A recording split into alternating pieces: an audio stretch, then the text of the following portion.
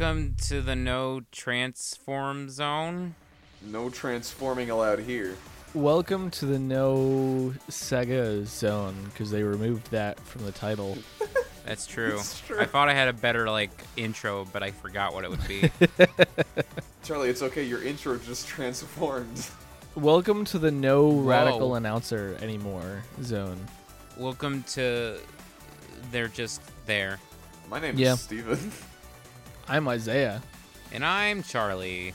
We played a video game. Just one this week. Just the one. It's the only one I've played all week. That's a It's- little bit true. If it wasn't clear, the video game that we played was Sonic and All-Stars Racing Transformed. It is the title of this episode, so I think it's probably clear. But maybe people have autoplay on. Yeah, I don't know how that works. Anyway, what? I swear I had a meaningful question. I guess we'll just start with, how did you guys feel about this game before we went in? Like, with your previous experience? Because I'm sure we've all played it before. I got it around the time it came out, and it was kind of neat, I guess. I think a lot of people kind of dissed this game because it came out after Mario Kart 7, so the whole multi-terrain driving was seen as the ripoff, but it's not, because you float on the water, not go in it, and you fly instead of glide. Yeah. I kind of liked it more than the other version, but then the other version I had on Wii, but this one I had on PS3, and I don't know. I wasn't as big a fan of the character selection. Yes, I 100% agree with that. Yeah. Especially considering, the guest characters that we got. You know, I guess maybe I'm spoiled from fighting games. But, Man, how wild would it be if Danica Patrick was a guest character in a fighting game? I would just hate it. It'd be really boring to me. Yeah, Danica Patrick is in this game for some reason. And But you have to unlock her. Yeah, I forgot about that. Wreck-It Ralph is also in this game for reasons that fully elude me. Because the movie came out around the same time. Yeah, it's for cross-promotional stuff. But, think about, for a moment, can you think of any other video game that has a movie crossover character? No, Yep. not A- even any a game little you bit. said? Yeah, any game that is not itself a licensed movie property that has a movie crossover character. Mortal Kombat? Is it a character from a Mortal Kombat film? Well, no, that's not what he's talking. He's talking about Freddy Krueger and Oh, yeah, Jason that's true. and the Xenomorph. Yeah, I guess Soul Calibur had Star Wars characters, didn't it? Ooh, I hate that. Yeah. I hate those characters though. I think they're really stupid. That's fair. Also, what was it? The most recent Gears of War game had Terminator skins because the new Terminator movie had came out that time. Yeah. And now my next question for you. Oh, one other thing. Sonic Dash, the mobile game, had a Sonic movie Well, that's skin. okay. Hold it. That's different because, like you said, that's the Sonic that movie. is true. So for Mortal Kombat, these characters make sense thematically, right? Because they actually just look a lot like Mortal Kombat characters. Because Mortal Kombat That's itself true. is inspired by a combination of horror and kung fu movies. They do also tend to engage in Mortal Kombat. It's usually mortal for the other people involved in the combat, but it Yeah. still counts. And for the Star Wars characters, I hate those characters a lot. I think they actually don't mesh with the Soul Calibur universe in any capacity at all. Yeah, it feels very don't. weird. I remember the Link character Yes. on the GameCube version of Soul Calibur 2. Makes perfect Like sense. it felt like they put in a lot of effort to make him mesh with the style of Soul Calibur. There are also already two other characters that are shield and sword characters, so it just makes sense. That's true, yeah. And the elf thing is weird, but that's whatever. Yeah. And in the instance of the Star Wars characters, yeah. But I feel like a lot of people actually like those characters, which confuses me because, in my experience, for people who like Soul Calibur specifically, 4 is where they got quote unquote not as good, if not bad. Yeah. And it was only recently during 6 where people feel like this might be better than Soul Calibur 3 or even 2. I think a lot of people like 2 more than 3, but that's more up for debate. Oh, also Tekken 7 got Negan from Walking Dead. Ooh, that is also true, and I feel like that one is a lot more difficult to parse out because he kind of does feel like he fits in that game better. But the point is, Danica Patrick races, but she's also a real human being. Yeah. Danica Patrick is my favorite Sega character. Her car doesn't transform. Wreck-It Ralph is from a movie with like character design that Wait, her car doesn't transform? No, in her real life car doesn't transform. No. Well, wait, does she drive Formula One? I have no idea. I don't care I about thought she was racing. a NASCAR driver. I don't know. So I'm gonna be completely honest with you. I did not unlock her. It's only fantasy because it has 6 wheels instead of 4, though. Like, they decided to make it look a little over the top, so they decided to add an extra pair of wheels, and that was it. On the Steam version of the game, we got Team Fortress. Oh boy. Which, except for maybe the heavy, aren't really voiced by the original voice actors, and that bothers me a lot as a person who loves playing Team Fortress 2. They could have just taken voice clips from Team Fortress 2. Yeah, they did that. They did that with like the weird JPEG renders that they used to make the character's profile icon. Yeah. Yeah. They just have 3 characters smashed together into one profile icon, like they're trying to hog the spotlight of the camera. You got Pyro in the car, you got Heavy in the boat, and you got Spy in the plane. That's the other thing. They have like the RPG party factor where they just kind of are consumed by each other and exist in a super space. Yeah. Like, it's not like all of them are sharing a ride. Yeah. It's like one person is in the car, Yeah, and then... it's just the player doing a class change. Yeah. That makes it way more interesting than I had ever thought about it before. Still, I'm not impressed by the character.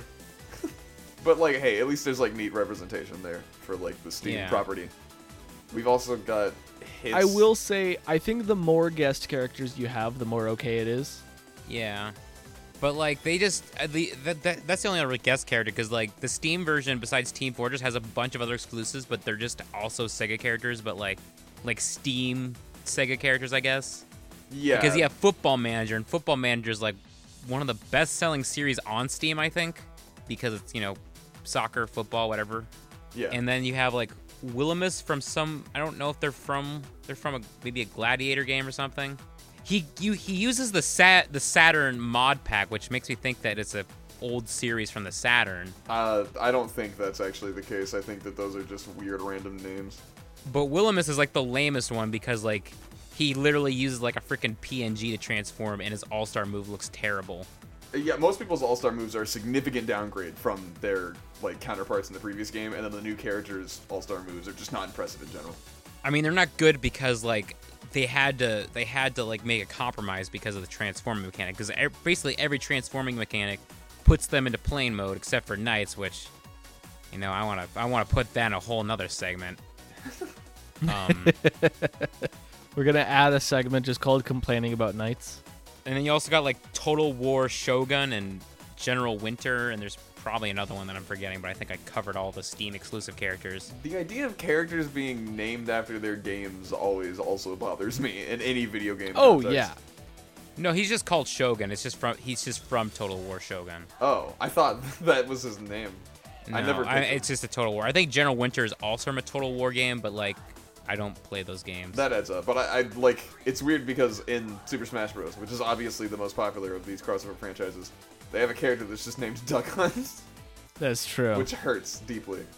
His name Also, is Duck I Hunt. guess in a weird sense, we didn't do this, but like you can play as Simon from the Yogs cast if you buy the DLC. Oh.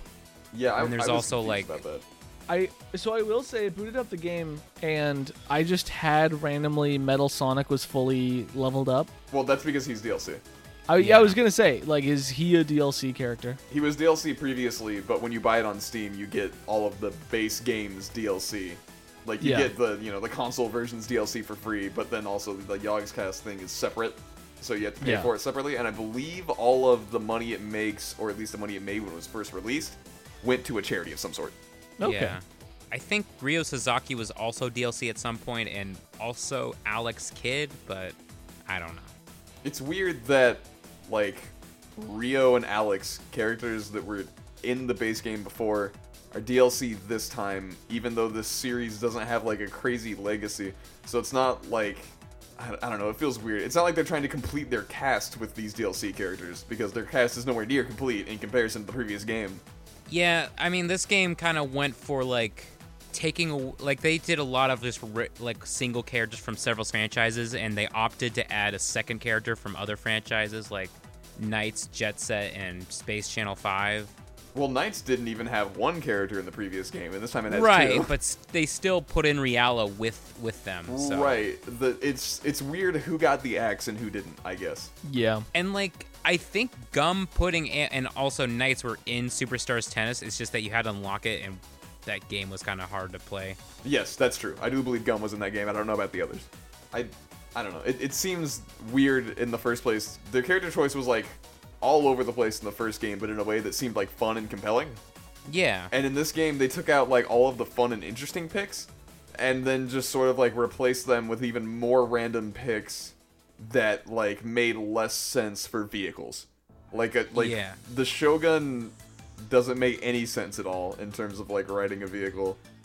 They do some kind of interesting things with it though, with some like ancient Japanese like architecture, Like visual design, yeah. But I mean, for example, I think one of the best ones they did for this game was Gilius Thunderhead from Golden Axe. Yeah, he's Because like I kind of thought it was silly that they didn't put him in the first game, but like they gave him like the animals would transform, and like for thrusters they have like potion bottles attached to them. yeah. I think Gilius is like the coolest of the additions, and the most reasonable too. Actually, I think now is probably as good a time as ever for me to complain about Knights in Riala. Do it. They are the vehicle, and they look horrendous. Or at least Knights does. I still never unlocked Riala. I can't imagine they look much better. And the only time you get to see like regular Knights is when they do their All-Star and they're just flying, and that's cool. But instead, you just have like you see a little ugly baby Knightopian driving a wide-faced Knights. So gross. Anyway, how do you feel about this as a racing game, Steven? I think that it's totally fine. I do feel that compared to its predecessor, it doesn't control as I don't know, I guess arcadey is the best word. Like your car has a lot more weight to it than it did in the previous game, which is not bad. And you cannot like spam drift as much as you used to be able to. For one, because drifting takes a little longer for you to get to the full boost. Yeah, And- for sure. And it also the maps themselves are not designed in such a way to encourage drifting all the time. There are a lot more hairpin turns and then absolute straightaways. So you're dealing with like interacting with your opponents a lot more in this game, I feel, as opposed to trying your best just to like move as quickly as possible. Yeah, for sure. And because of that, I think the emphasis on items is much stronger. And I think that it does sort of follow up on that because there are a lot more items in this game and they actually serve more purposes than they used to. I think the variety is a little better. Yeah. But I do think that for me personally, it makes the game less enjoyable, at least initially, because I'm not as far along in the learning curve as I could be. So it feels weird to come from one game to the next directly, because I just feel like totally different genres. Yeah. Like, to get a full boost, you almost have to be at, like, a 270-degree turn. Yeah, like, you need to... There are only specific instances where you're ever allowed to do that, whereas in the previous game, Yeah. you could do it very regularly. It is. I did find it very interesting that when you get a level 1 boost, it doesn't, like, tell you. Like, you can see your exhaust fumes change colors, but your exhaust fumes are small enough that you, like, need to know to look for that to find it. Yeah. And then when you get a level 2 boost, it tells you, like, this tiny, like, pop-up in the corner of the screen says it. And then when you get to a level 3 boost, it says it in big text in the center of the screen. Yeah. To be like, hey, an event is happening. You got a level 3 boost. And You know? I don't necessarily even mind that system, but I do agree with you that they should make it clearer where you're at. Yeah. And I kind of like wish there was a drift meter or something at this point because it takes so long. Yeah. I think in the first game and in like Mario Kart and stuff like that, where getting your drift boost is pretty quick, you don't need any kind of meter. You could just be like, yeah, it feels like it's this amount of seconds or whatever. Yeah. But in this game, it's the kind of length where I'm drifting for like 6 seconds, which is a long time, right? And then I'm like at or maybe almost at drift level 3. Like I might not even be there yet. Yeah. You know? And it's just like I can't really tell how quickly I'll get there. Another difference with the drifting that makes it feel like you have to be obscenely specific with what you're doing is that in the previous game, you would let go of the drift button, I think is how you did it. You would let go of the drift button briefly, and you would spin your boost, and then you could tap it and start drifting again right away.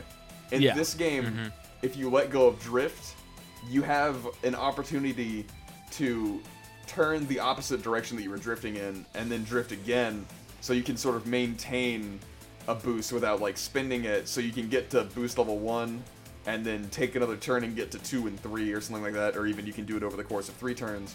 Yeah. But because of that, you can't just boost whenever you want. You have to let go of the drift button and just go straight for a little bit if you want to release the boost.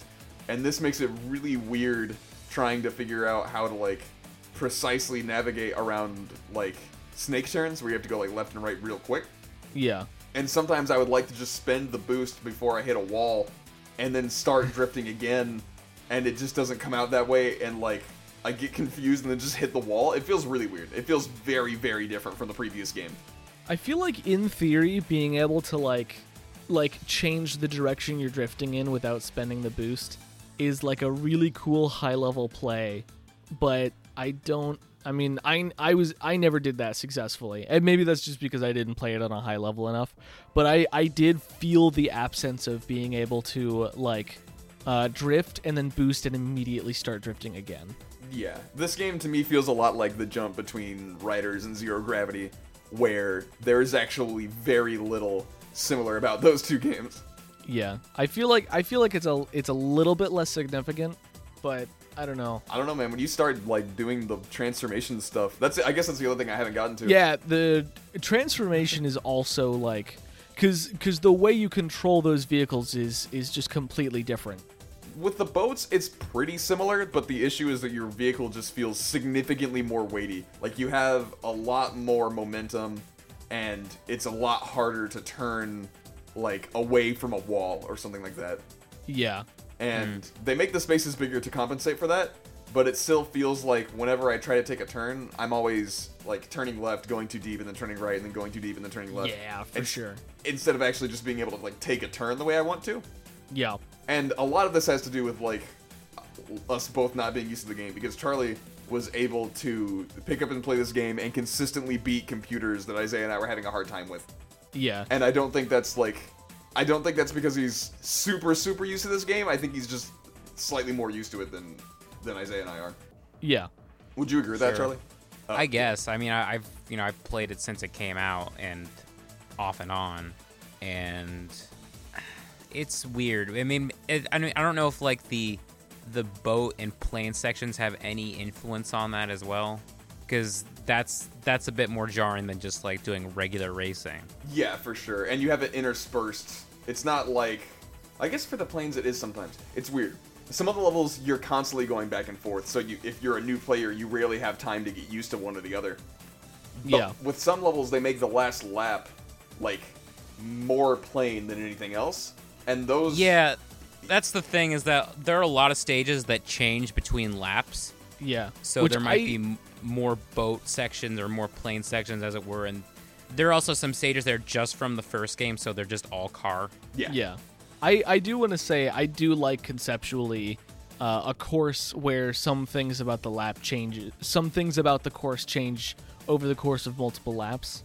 However, I don't like that when it means that I have to now drive in a plane, because I don't like being in the plane.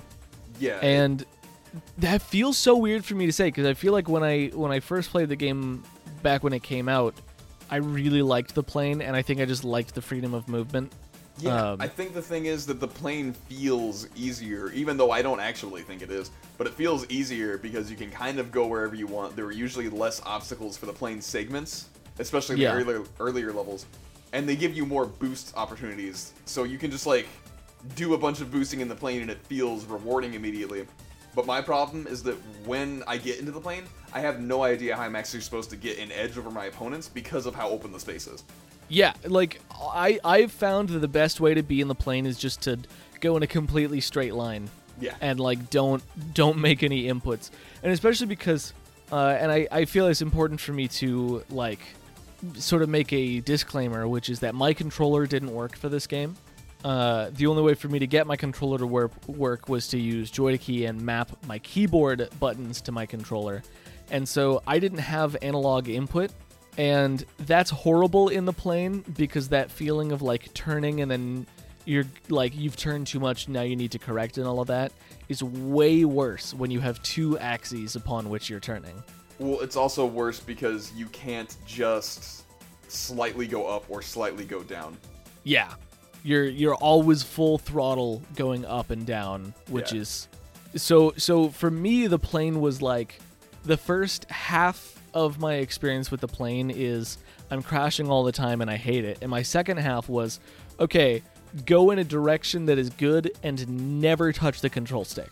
Yeah, and even when you do try to drift, because drifting is obviously the way that you put the most skill into your turns, you know, if you do that more carefully, you get more speed per turn. But with the plane, when you drift, it turns your plane sideways, and then you lean into a turn like you would with normal vehicles, like both the boat and the cart, I guess, have very similar drifting methods. But with the plane, it feels like its influence over you is so much stronger because so many of the plane segments are just straightaways. Yeah.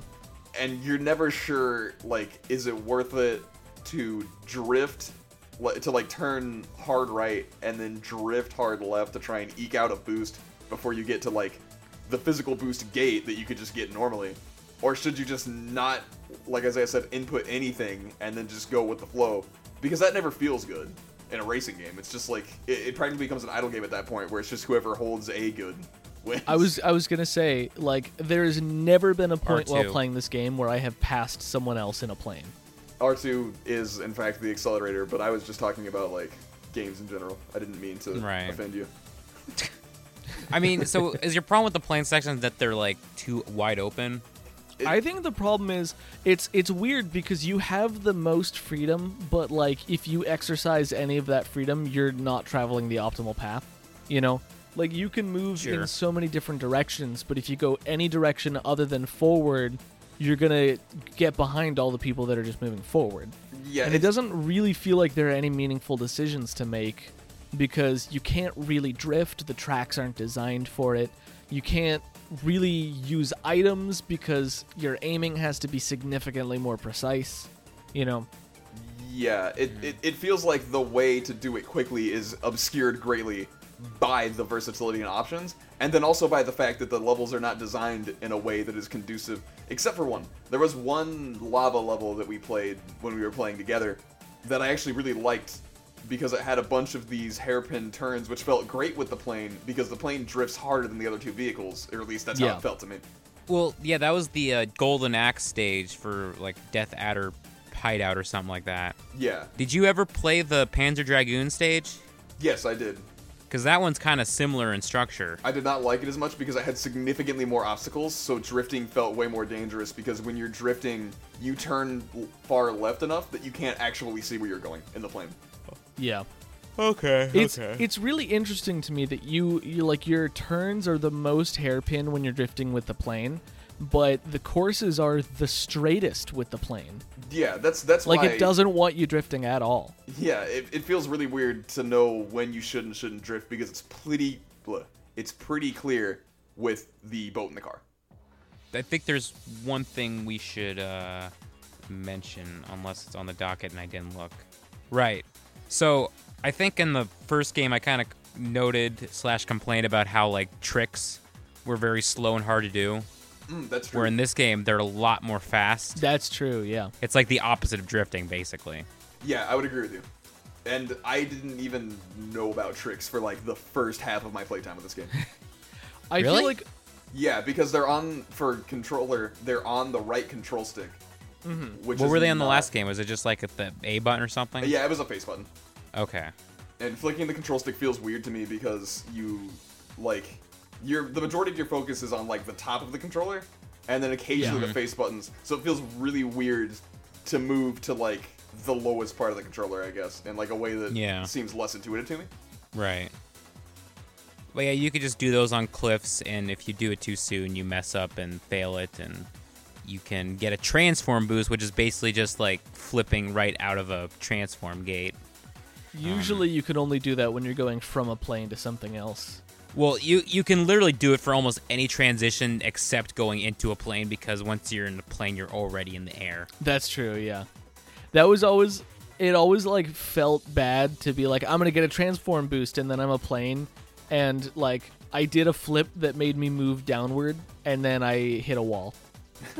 And I was like, transform boost. Yeah, I also just feel like this game throws more boost panels and, like, boost gates in terms of the plane at you, Yeah. to the point where doing tricks feels less valuable, even though it's obviously a very important part of going fast.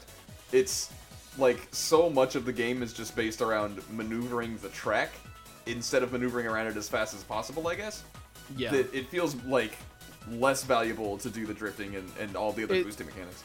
It sort of feels like the optimal route has already been laid out for you, and it's just go where the boost pads are. Yeah. The thing about... So for me as a more casual player, I don't really mind that, because I just like going fast. Yeah, I have no problem with it. But it is sort of weird to think about, like, yeah, all the other players are going to do that too. Yeah, it's interesting. And I do think that the trick system, like Charlie mentioned, because of how fast you can do it, it feels rewarding. Because you can trick off of significantly more things in this game than you could in the previous one. You For can sure. usually eke out like one trick on the odd jump if you're going fast enough. But in this game, like any little jump, especially with the boats, gets you 2 to 3 tricks on average. There's something else I want to say, which is that your tricks, you can do like a side roll, which when you do that trick, it will make you strafe left or right. And there have been a couple of times when I've been like, all right, so I'm going to strafe to the right while I'm in the air, hit the ground in a drift to the left, so I've given myself more room to avoid hitting the left wall, and then get a boost off of that. And that feels good to sort of plan that route out. Mm-hmm. Yeah, that kind of thing is like super cool. And I think that the situation here is that this game's methods of being faster are just slightly more nuanced, I guess, in the previous entry. Yeah. And there's absolutely nothing wrong with that. Like, at no point in my time with this game did I feel like it didn't play well. It's just, like... Except in the planes. Well, I don't even think the planes play poorly. It's just I don't think that the levels that you fly around in are usually designed in a fundamentally interesting and, like, encouraging way. Yeah. Is there anything else we want to talk about before we hop over to items? Now let's go to items. Okay, go for it. So the items in Transformed are arguably less Mario Kart rip-offy than the previous game.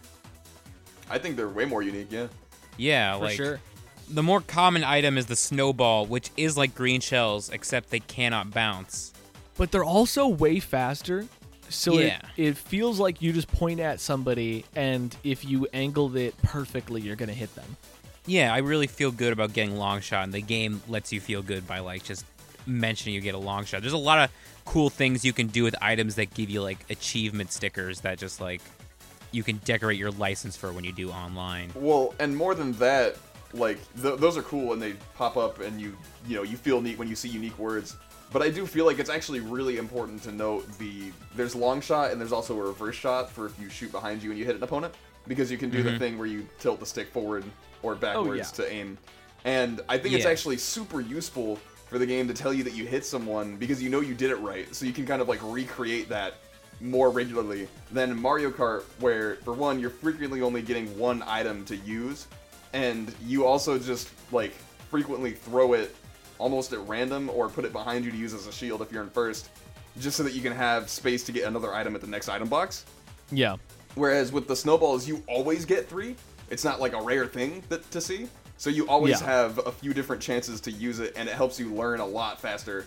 And it feels a lot more encouraging to get, like, I guess, the most common item is, like, really interesting to use, in my opinion.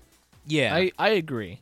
You can also get fireworks, which act more like the green shell in most respects, but you usually only get in singles. But like, there's a special yellow item box that lets you get multiples of items. Like, you can get those for the blowfish, which is basically like the banana, but when you launch it forward, instead of just like lobbing it, it works sort of like the firework, but it's deflating itself because it's a blowfish. Yeah. And it's less consistent, I think, and doesn't go as far. Well, it's like it's like a plantable obstacle. Like you want to shoot it Well, somewhere. right, you can do that, but I'm saying when you launch it forward, like it is the banana Oh, yeah. of this game in a sense that you can plant it behind you, but when you shoot it forward, it's not lobbed. No, it's not, and it also will like hit a wall and become an obstacle again. Like it'll hit Yeah. a wall and then like puff up. Yeah, it's like the Yeah. fireworks. Well, I don't know. The fireworks always confused me because in some capacities it seemed like they tracked a little bit, but then they can also just go straight behind you even when there's not a wall in front of you. Like Yeah. their like pathing just bewildered me. Yeah, the entire it's like time. really weird because of how the stages are designed. Yes, for sure. And like some parts of the stage don't even have clear walls, like with the planes and stuff. Yeah, there are a few items where I never really figured out exactly how they worked. I just got a vibe for when it was appropriate to use them. Like with the firework, I was like, there's somebody in front of me, I have a firework, I'm gonna hit them. And sometimes I hit them and sometimes I didn't. Of course, That if was you about want it. something to reliably hit someone, you want to use the probe if you get it, which is Oh. just the red shell. The word probe. I saw it was a remote control, was what I saw. No, the It- word it's probe. It just- is a remote control, but I think it- it's called probe. It's It just is. like a device with a red button on it. Yeah, and it which is kind of weird when you think of the last game because it was like there was like a detonation device. Yeah, I Yeah. initially Game. thought that I could choose when the... I'm gonna call it the RC car. Because Yeah. probe is not safe. I felt like I agree. I was supposed to like hit a button to make it blow up because sometimes it would go straight past the person in front of me. And I feel like the logic behind that was if you are directly behind your opponent and you use it and you're not too close, it will like pass to the closest person to you. But if you're like about ready to pass the person directly in front of you, it'll go to attack the person in front of them so that you actually have a stronger chance of passing two people, which I liked a lot. Oh yeah, same here. I was like, oh yeah, I guess I don't need to hit this person right now. It'll just be more valuable to hit the person ahead of them. Yeah. And that also makes it like not so scary to get close to people and try to pass, which I like because in Mario Kart very frequently items that you grab will like always impact the people closest to you, either like directly behind you or directly in front of you. And that makes Yeah. it really scary to try and approach someone. Whereas this game like encourages you to be passing people as much as possible. Yeah. There is generally, like, in Mario Kart, the closer you are to somebody, the closer you are into danger, and that's really not true for this game. Yeah. Like, you want to be away from the pack, because that's every racing game with items. But, like, if you're in the pack, you're not in more danger by being closer to somebody. Yeah, you're encouraged to pass people as much as possible. Yeah. And I really like Which is that. very cool.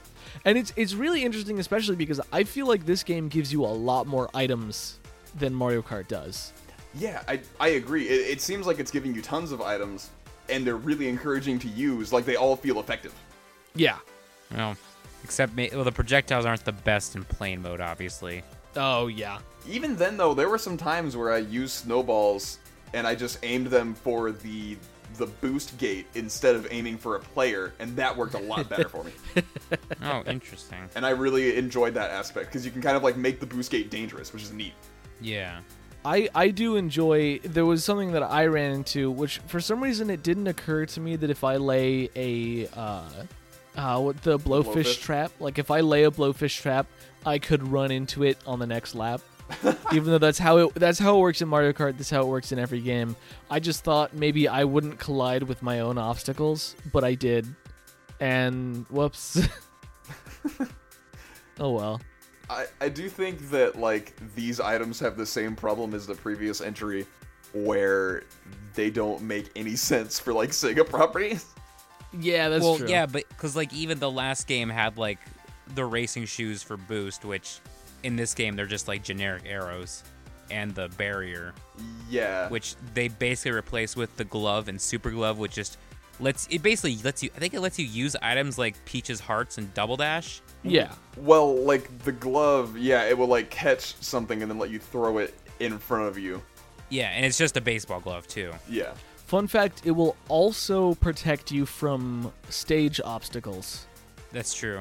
You can't use the stage obstacles as items, but it will, like, not stop you when you hit one. Yeah, it acts as a negation for things coming from behind you, but it doesn't work for things coming from in front of you, right? No, if you hit a stage obstacle just by ramming directly No, not a into stage it, obstacle. I mean, like, if someone throws their snowballs or whatever behind you, or behind them to, like, try and stop you from passing them, doesn't get caught, right? For that, I have absolutely no idea.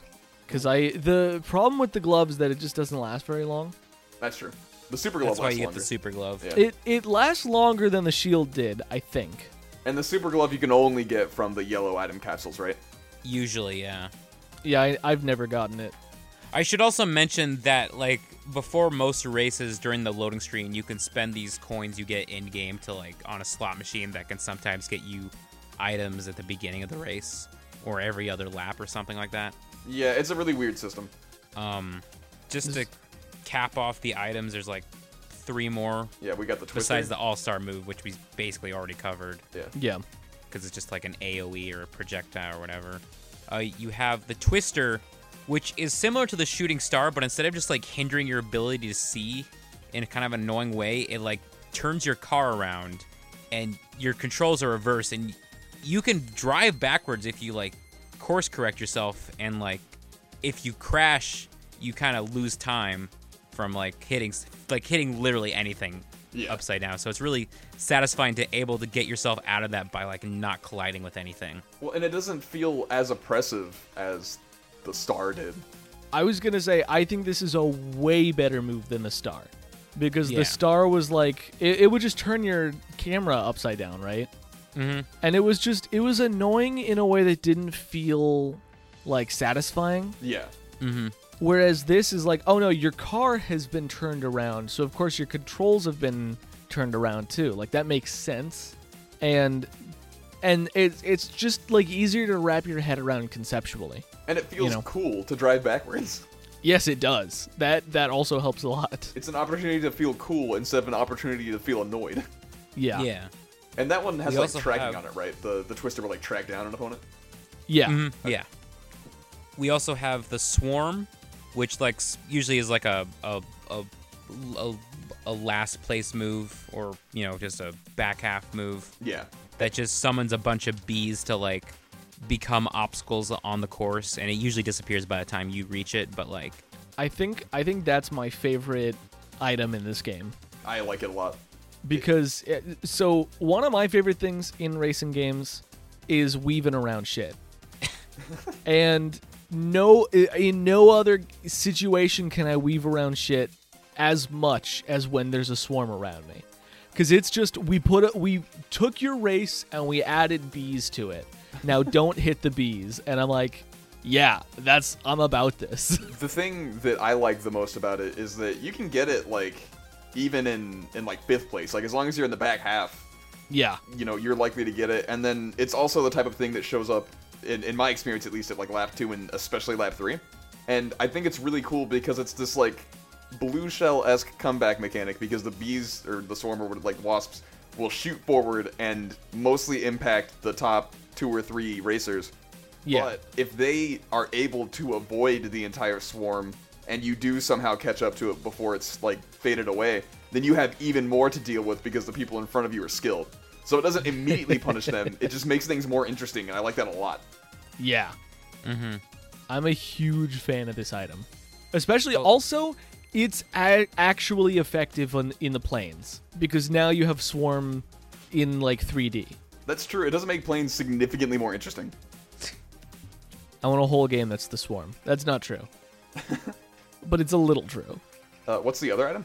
The last item is the hot rod, Oh, that's right. That's right. which is a really neat concept because it gives you a slight speed boost, and there's a meter that goes like into yellow and then to the red, and you want to like hit the item button before it like gets the end of the red, because if you don't, you'll kind of crash, like it'll overheat Yeah. and you'll lose time. But if you hit the item button before that happens, you get a nice little AoE effect around you. Yeah, so it's like a boost that converts into a weapon. I really enjoy this item in a world that is post me understanding how it works. Because I think the problem with this item is that you don't. This is the only item in the game where you have to hit the item button a second time for this item, and so I think it's not immediately clear. It feels like it could be the lightning cloud in Mario Kart Wii, where like you go faster, but if you don't get rid of it by bumping into somebody, it'll make you tiny.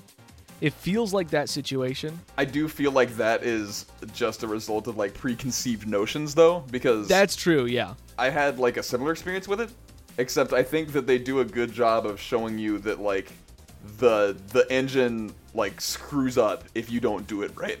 Yeah. And there is a very visible meter, Yeah, like Charlie mentioned. it's a visible diegetic meter, which feels very good because it's attached to your cart. Yeah, and like And it becomes less visible when you're drifting, which I think is also cool. yeah, because it's like another skill-based thing where you need to be careful of what's going on. Yeah.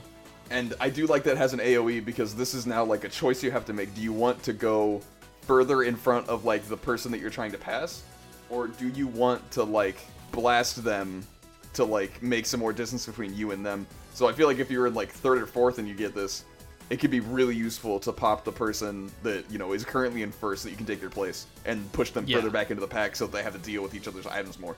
I really like this item as well. I think it's my second favorite in the list.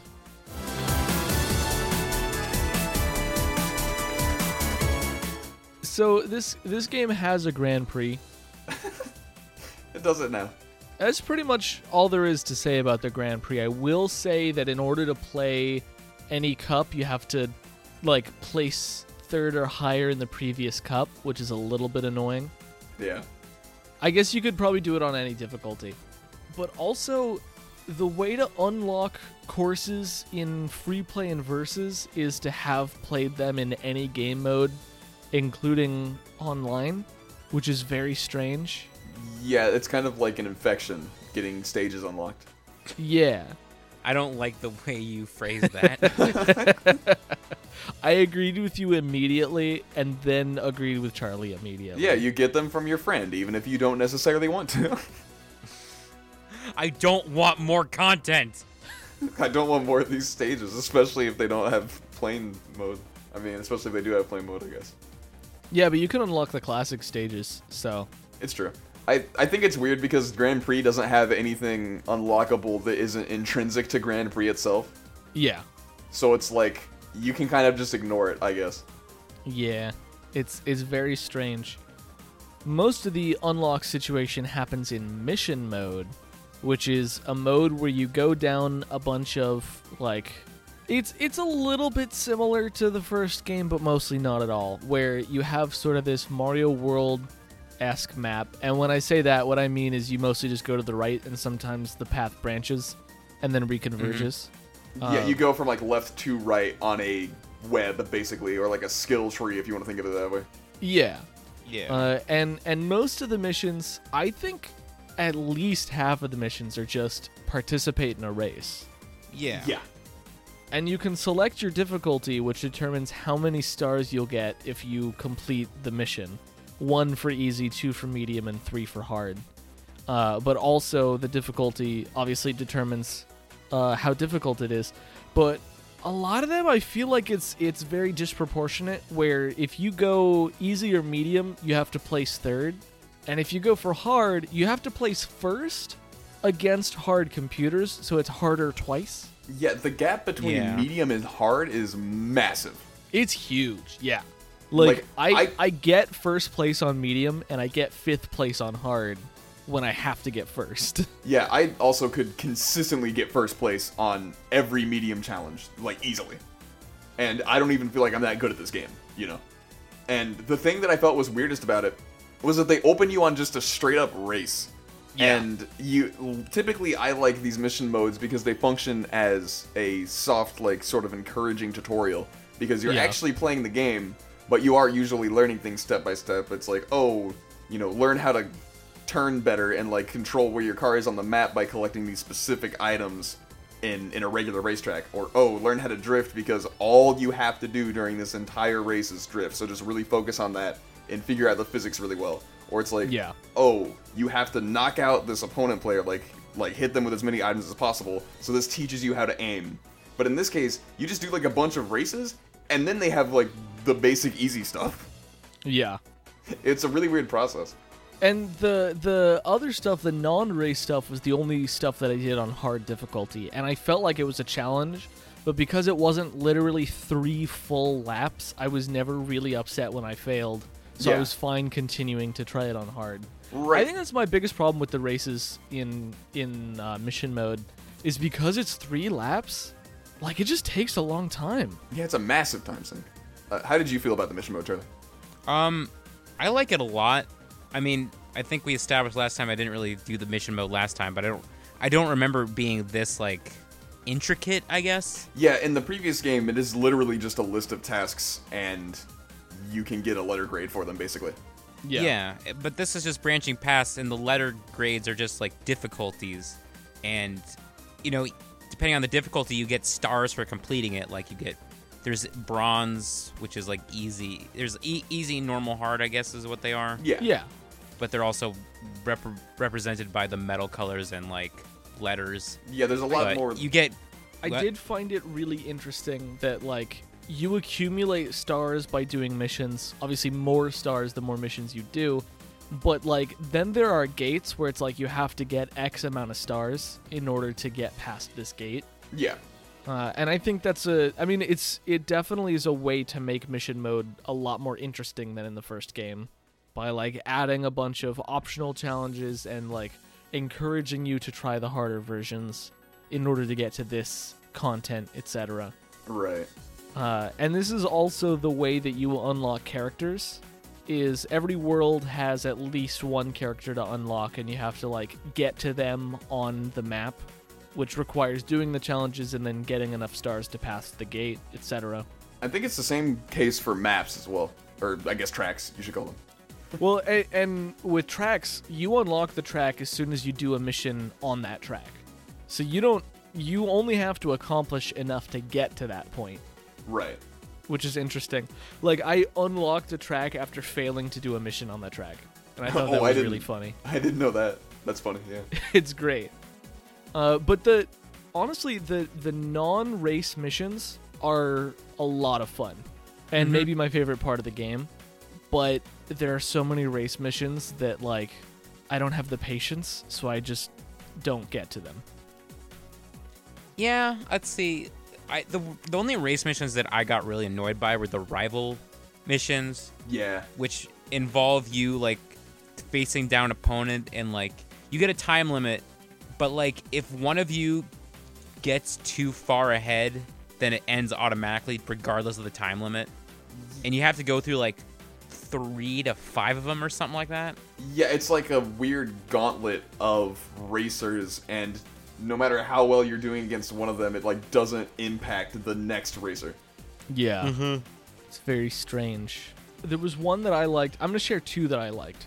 Because I played them both today. I had played one of them before, but I played another one like it and really enjoyed it, which is it's a boost sort of mode where you have a timer that's counting down, and the timer freezes while you're boosting. And so you want to get to checkpoints, which gives you more time, and the course is filled with a lot more boost pads. And so you sort of want to optimize the time between boosts. But the other thing is, the boosts you get from drifting and tricks also count towards freezing the timer. Yes. So it's just an exercise in optimization, and it feels really cool to do. You also get like a boost in your inventory to help recover, and That's I think true, it yeah. sometimes replenishes. It replenishes at the end of a lap, which if you're doing hard mode, you have to do 2 laps. Right. So you'll so you get 2 like boosts 2 total. per. Yeah, I think it's like a really imaginative take on the drift challenge from the previous game. Yeah, because it never tells you have to drift. Yeah, It's just like, boost. hey, if you drift, this is going to go by way more smoothly. It feels very organic, and I'm a huge fan. Yeah, for sure. The other mission I was a huge fan of, I did today, and I was like, this is amazing. It was on the Jet Set Classic stage from the first game, right? Yeah. And it was basically like get through the checkpoints within a certain amount of time, but the checkpoints are moving, and also the stage is filled with other moving obstacles in the form of cars. So you gotta avoid hitting the cars and then get through the checkpoints that are also driving along the course. And so you gotta optimize, but you also gotta weave through shit. And I've already expressed how I feel about that. And I was a huge fan, especially because the farther you get into the stage, the faster the cars are moving. And so there's a great bit where at the beginning of the stage, you're weaving through all sorts of cars. Like, you're going way faster than them. You're passing by very quickly, which means you have to do a lot of weaving in a short span of time, but you feel like you're going fast. And then towards the end of the stage, the cars are moving more quickly, but they also have more complex movement patterns where some of them are trying to hit you. And so you're like, all right, I'm less weaving through things and more trying to anticipate avoiding things that are aiming for me. And it feels very cool. Yeah, I totally agree. I loved that stage. I did not care that it took me 20 minutes to get through it. Yeah. Traffic Attack is very... I'm kind of mixed on that one. I love it. That's my verdict. Thumbs up.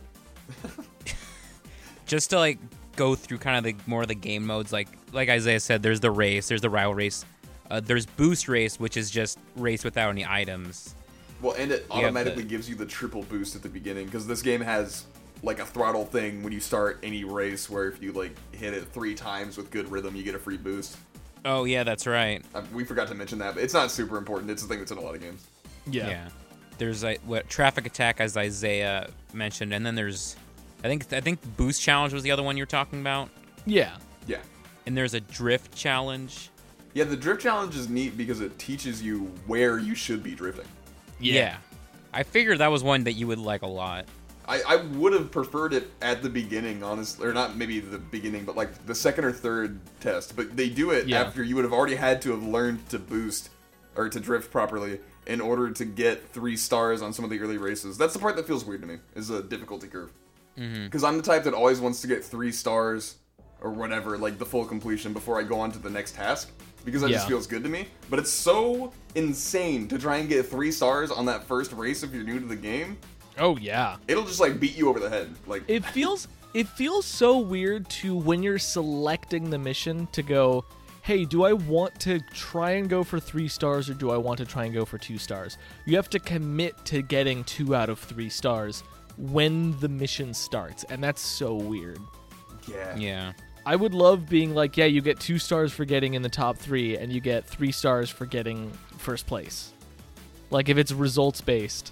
Yeah, like make that race easy, because if the race just serves to sort of introduce you to the game, Sonic and Sega All-Stars Racing is the first game. Sonic and Sega All-Stars Racing, its first mission, I believe, is a race between Sonic and Amy, and I think you play as Amy, or maybe you play Sonic, I don't remember, but you play as one of them, but it's just a really easy race, so it serves to introduce you to the game's basics, and then you start doing, like, the specific narrow tasks, and then eventually they throw you into real races later on. Whereas this game sort of like takes the opposite process. It puts you into a race that is insanely hard to like get 3 stars on.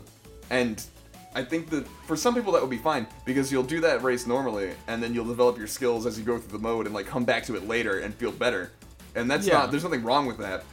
But because there are people who want to like fully finish a task before they move on, it's just really, really difficult for those people.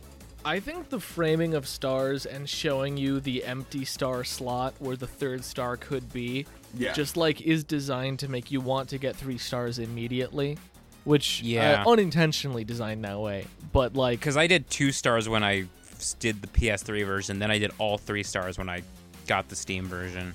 For all races, I did 2 stars, and for all challenges that didn't involve CPUs, I did 3 stars. But it gets worse because once you get to the last, so all the challenges are like organized into like worlds or something. Yeah, they have like when you get to the last one, it introduces a 4-star thing. So like you just have to go back and do them because I think you need to get all the stars in order to like get the last character, which is just a VMU called Ages, which is funny because that's Sega spelled backwards. That's pretty good. I didn't even think about that part. Yeah. I was not on board with the name Ages, and then you pointed that out, and I was immediately on board. But yeah, it's just like a Sega hardware vehicle. It's neat. Yeah. Shoot, I was listing off the modes, and I talked about Boost Challenge. There's Ring Race, which is a plane version, which is like just getting through the rings on a plane. But it's interesting because you end up driving, like, you end up flying through, like, outside the course. Yeah. Like, to put in perspective, there's the Afterburner stage, which is like a plane, like a aircraft carrier, and you're just like flying around the aircraft carrier and through the aircraft carrier, which you would not normally do in a regular race. Yeah, it's kind of like the Sonic Riders mission mode, where sometimes they would just add new rails and stuff to levels so that you can maneuver around them in a completely different way. I actually like that a lot. Yeah. I always think it's cool to like explore a different part of a stage than you normally do. Yeah. There's also like a time trial where you have to beat the ghost. Like that's one of the things you can do in the challenge, in the mission mode. Yeah, and then there's also just the regular time trial mode in the game itself. It's still like fully there. Oh yeah. It should also be worth mentioning that you need the stars in order to unlock characters or to progress into certain sections, Yeah. and also slot machines for some reason. Oh, the slot machines are so weird. Because there's like coins that sort of litter the map, or I guess the track. I keep calling it a map. The tracks that are in like harder to reach spots, so you feel compelled to get them because you assume they'll give you some kind of edge. But they don't give you an edge in the immediate race. And also, Yeah. whenever you hit someone with an item, a coin pops out of them, which immediately makes me think of the Mario Kart games where having a coin count will boost your max speed. So I wanted to get them, but the more and more of them I got, the more and more I realized they were pointless. And then they only serve like an external purpose that will help you in a future race, but not the one you're in currently. So it never feels worth it to go for them. It's Yeah. such a strange design choice. I never go for them. They just kind of come to me. Yeah, exactly. Yeah. You never should, because it will just objectively hurt your chances of winning the race. The main method of getting a hold of them is whenever you hit somebody with an item, they drop a coin. Yeah. Oh, yeah, that's true. And whenever you get hit, you drop a coin too, but I don't think that removes from your actual currency count. No. No, I don't even think though it so. feels like it should. Like, it's not Yeah. that anyone actually has coins in their pockets. It's just when you hit someone, a coin spawns. It's really weird. Mm-hmm. It's very different from, like, Mario Kart, and it's not intuitive. Oh no, not at all. Mario Karts is pretty intuitive. They drop coins that they're holding, and then when you pick up the coins, you have more coins than them. Yeah. And there's, like, a meter that shows you how many you have. It's weird. Or, I guess that's, like, a counter, but... I think that's everything. That's all the missions. Yeah, I think so. Oh, there's tank mode, What? Tank which mode. you just collect missiles and attack this tank that changes attack pattern like 3 or 4 different phases. Oh, it's like the boss fights from the previous game. Yeah, and it's under a time limit, but like it's okay. It does suffer from that problem of like how what Steven was saying, how if you launch off a ramp, it's gonna go straight instead of going with the terrain. Right. So it makes aiming kind of tedious. It's like I think it's my least favorite mode. It wasn't super great in the previous game either. The boss fights felt like they did not make sense with the toolkit that you had access to. Yeah, but thankfully, I think it's probably one of the least used. Like, there's like only 3 or 4 of those total. Yeah, that would make sense. There weren't a ton in the previous game either. I mean, they also like require to have like a completely drivable surface. Like, there's no boat or plane mode for it. Yeah, you don't have to use the like more difficult to control aspects of the game for sure. Yeah. Any whomst. I think the other like major mechanic that we need to talk about in this game is that characters can level up, which is weird because you don't actually like increase your stats objectively when you level up. What happens is you get access to different like tweaked versions of your character. So like I almost exclusively played as Beat during this game because I wanted to try and unlock as much of his level ups as possible. Yeah. And I got first like one that modified speed so it would raise his speed and reduce his handling. And then I got another one that modified his boost, which increased his boost and reduced his acceleration, I believe. And it's weird because the longer you play the game, obviously the more options you'll have based on characters. Like, you'll unlock more characters that have different stats, but also every single character has like 6 or 7 different sets of stats, so it feels like you've got access to very little of the game from the get-go. Yeah. Yeah, I guess it's just a way that they thought would encourage more playtime, but it's like I'm a person who likes to switch characters a lot, so I never really get past maybe level 2 or level 3. Yeah. Well, the other thing is most of the mods are like not useful because it's like No. They're super useful. many of them are useful, but most of them you're not Oh, going to use. I see. You mean like the handling boosters are like clunky? Yeah. Well, Yeah. so when I played as Knuckles, right? Pretty much every mod was like, take this stat that you want and reduce it so that you can get a stat that you don't really care about very much. And I'm like, cool. Yeah. I'm just gonna pick default. I really like his stat layout by default. That's why I've been playing as him so much.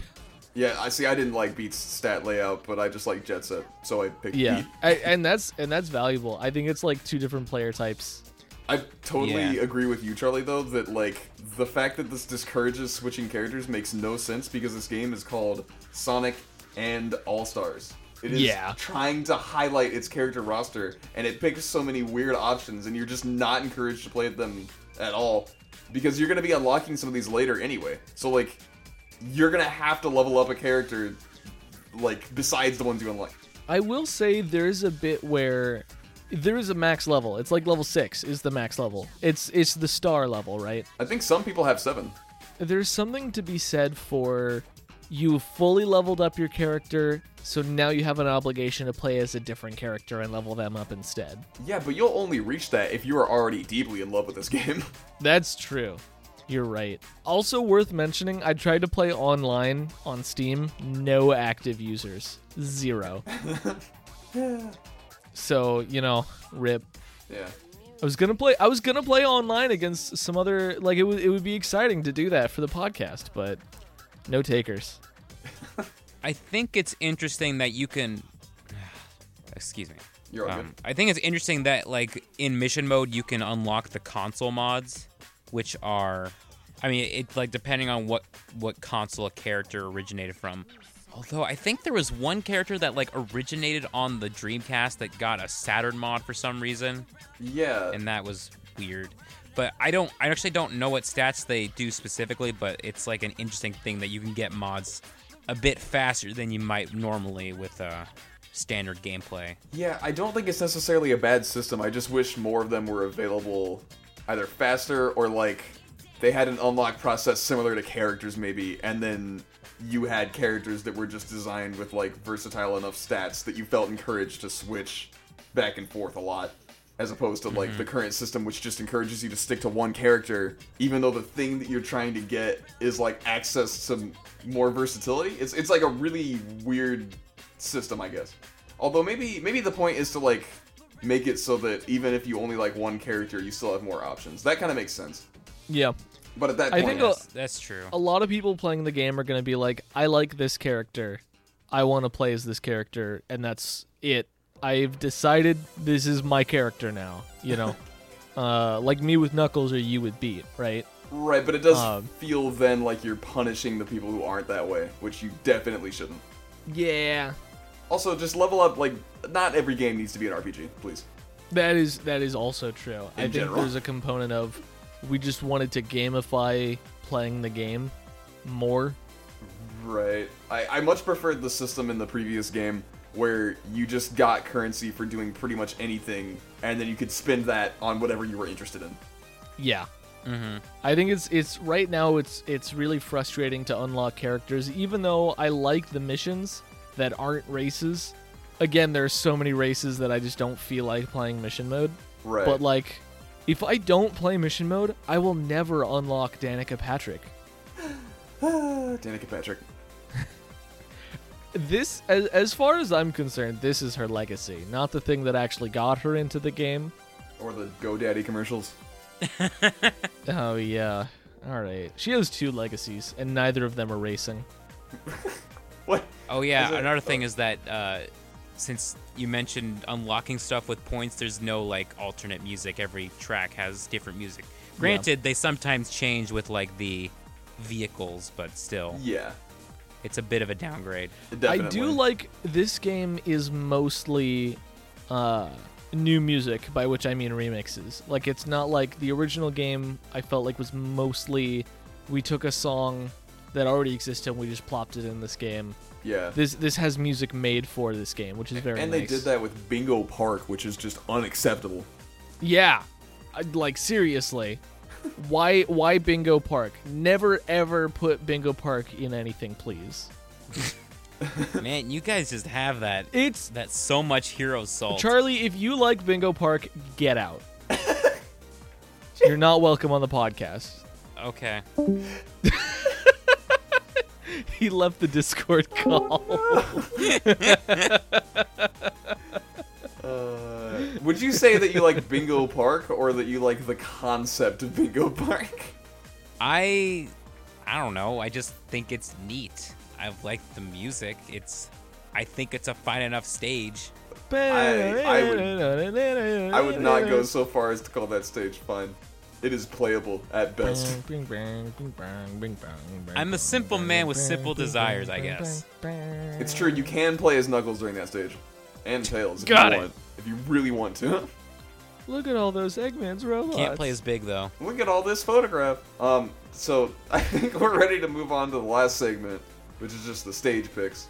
I just want to say real quick, during Oh. the first stage, I don't remember the name of the stage, but the first stage, which is a Sonic level, the music is like a fusion between Supersonic Racing and You Can Do Anything, which Yeah, I good think idea. is cool. Good combo. I just think that's great.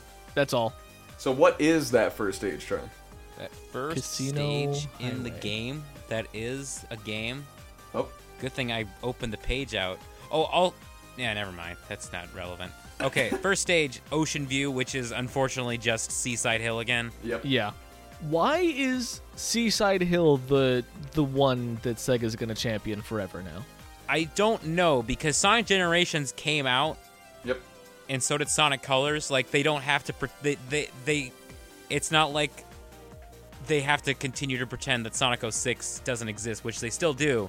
But like there's other Sonic games to do now. Also, But wouldn't we'll get a bit more into that later. it be great to just race down pseudo grease? Like Yeah, absolutely. that would be wonderful. A Sonic Unleashed stage would be phenomenal. Oh, you mean like Windmill Isle? Yeah, Windmill Isle, Apatos, whatever you want to call Yeah. it. It would have been great, and it would have been a good excuse to have both boat and plane segments. I'm gonna hit you with a hot take. I want that a lot more than a rooftop run stage. Well, yeah. Yeah.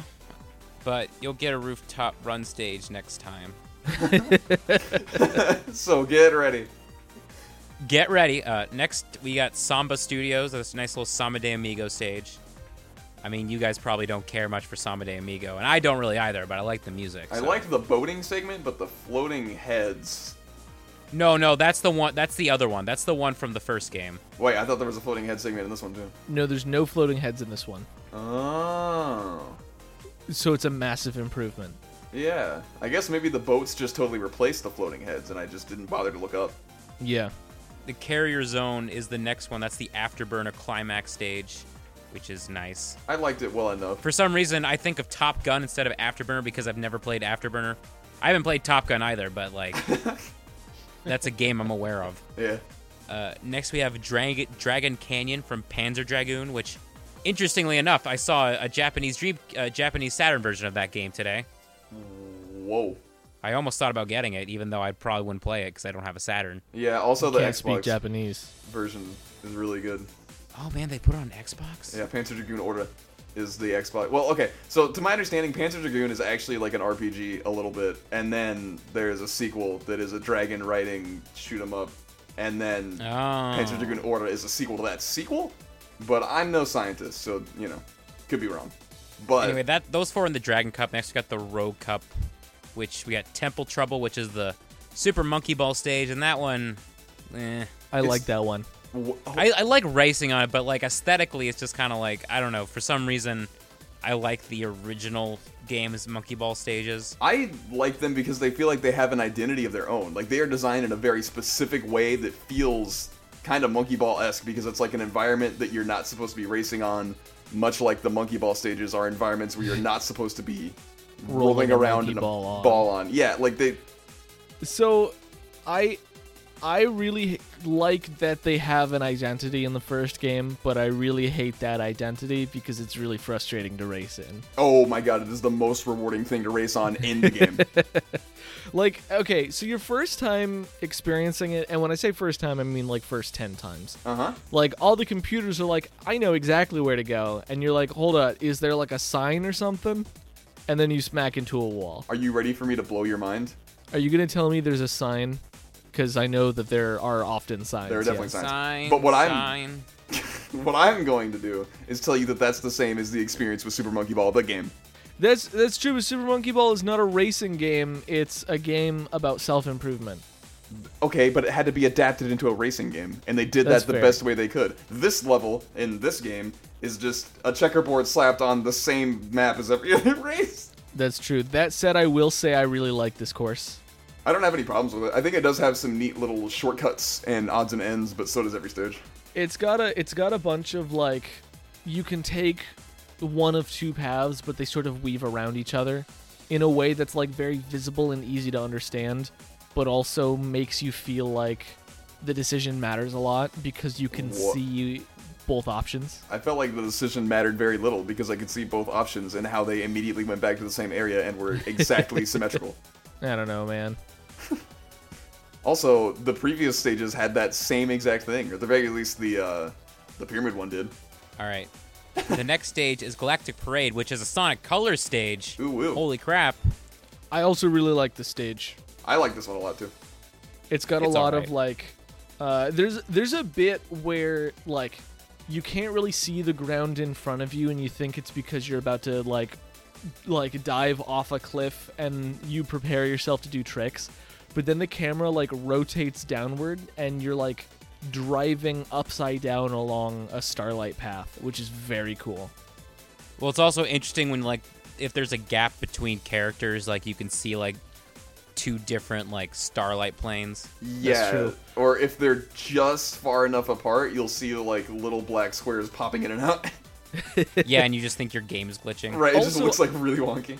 I think this is the third lap only, but I'm not sure because of circumstances. If you're in first place in certain sections, the laser robots in Sonic Colors will show up and try and mess you up, and I just think that's cool. Yeah. Yeah, I had no problem with that stage. If you're like in second or third, but you're close enough to first, you can like also have that obstacle to weave around, and I just think it's neat. Also, there's not too much flying, and there's no water. Nope. I do feel like the flying might be the worst flying segment in the game though, because it has asteroids that move and ugh. Yeah. Counterpoint, once you start flying, you never have to touch the control.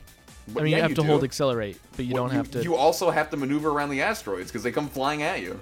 I actually don't think I ever got hit by asteroids in this stage. Okay, well, I mean, I'm not saying my experience is universal, but All right, y'all. all right. You're right.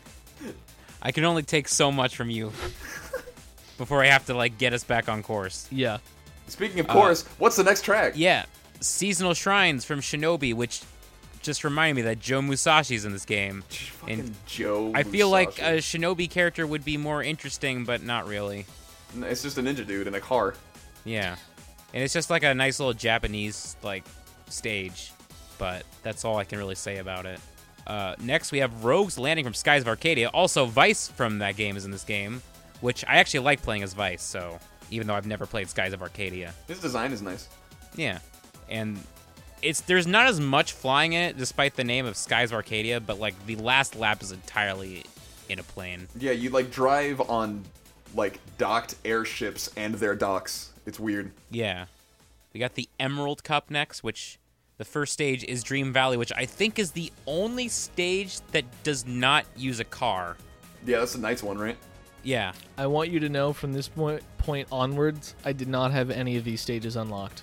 Yeah, but you played through some of them with me. That's true. When we played multiplayer, Well, and you also Yeah. unlocked them because you played them with Charlie. that is also true. Yeah. I got dead last place and then unlocked a new course. Next, we have Chili Castle from Billy Hatcher, which, rip Billy Hatcher, he's not in this game. Billy Castle from Chili Hatcher. We have a stage for him, but he doesn't get to show up. I think he appears on the stage, or at least some of his comrades do. That's not good enough. Yeah, like Grump and Yeah. Bungle.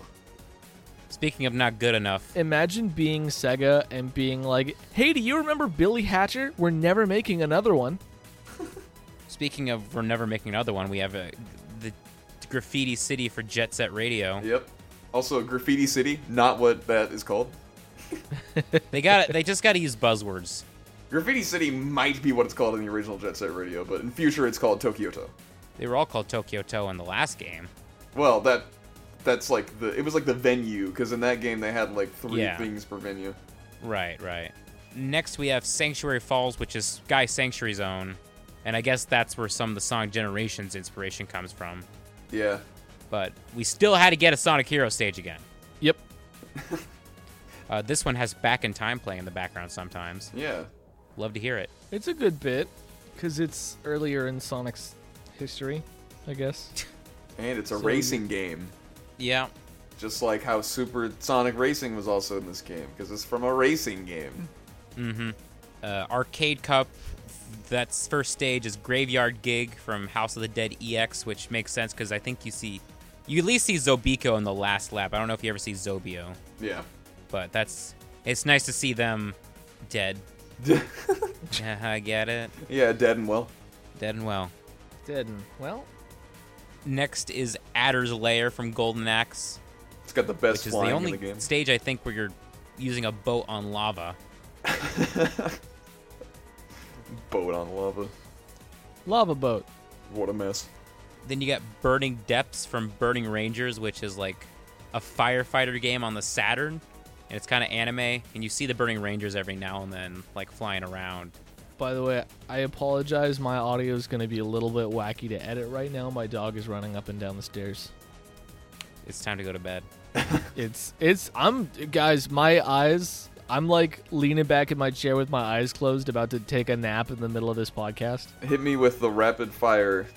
Well, hold on a second. If you wanna wake up, you should listen to the theme for Burning Depths because it's a bop. Dude, link me. No, not in the middle of the episode.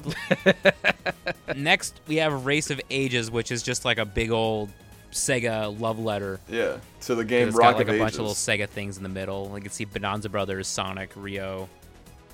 And then it has Space Harrier playing in the background, and that's a really good song. Or the main theme for Space Harrier. I don't know how much other songs there is besides the boss theme. Anyway, the last one is the Classic Cup, which just has a bunch of All-Stars racing. You got the Sunshine Tour for Samba de Amigo, Shibuya Downtown for Jet Set Radio, Roulette Road from Sonic Heroes. That's the casino one that Steven and Isaiah hate. It's not just us that hate it, but go on. And then you have Egg Hanger for which was a DLC course from last time I remember. And then there's Outrun Bay, which was a DLC that came out with Metal Sonic like at launch. So that's the stages. Yeah, they've got a pretty good selection here. In terms of diversity of games that they're from. Yeah. Yeah.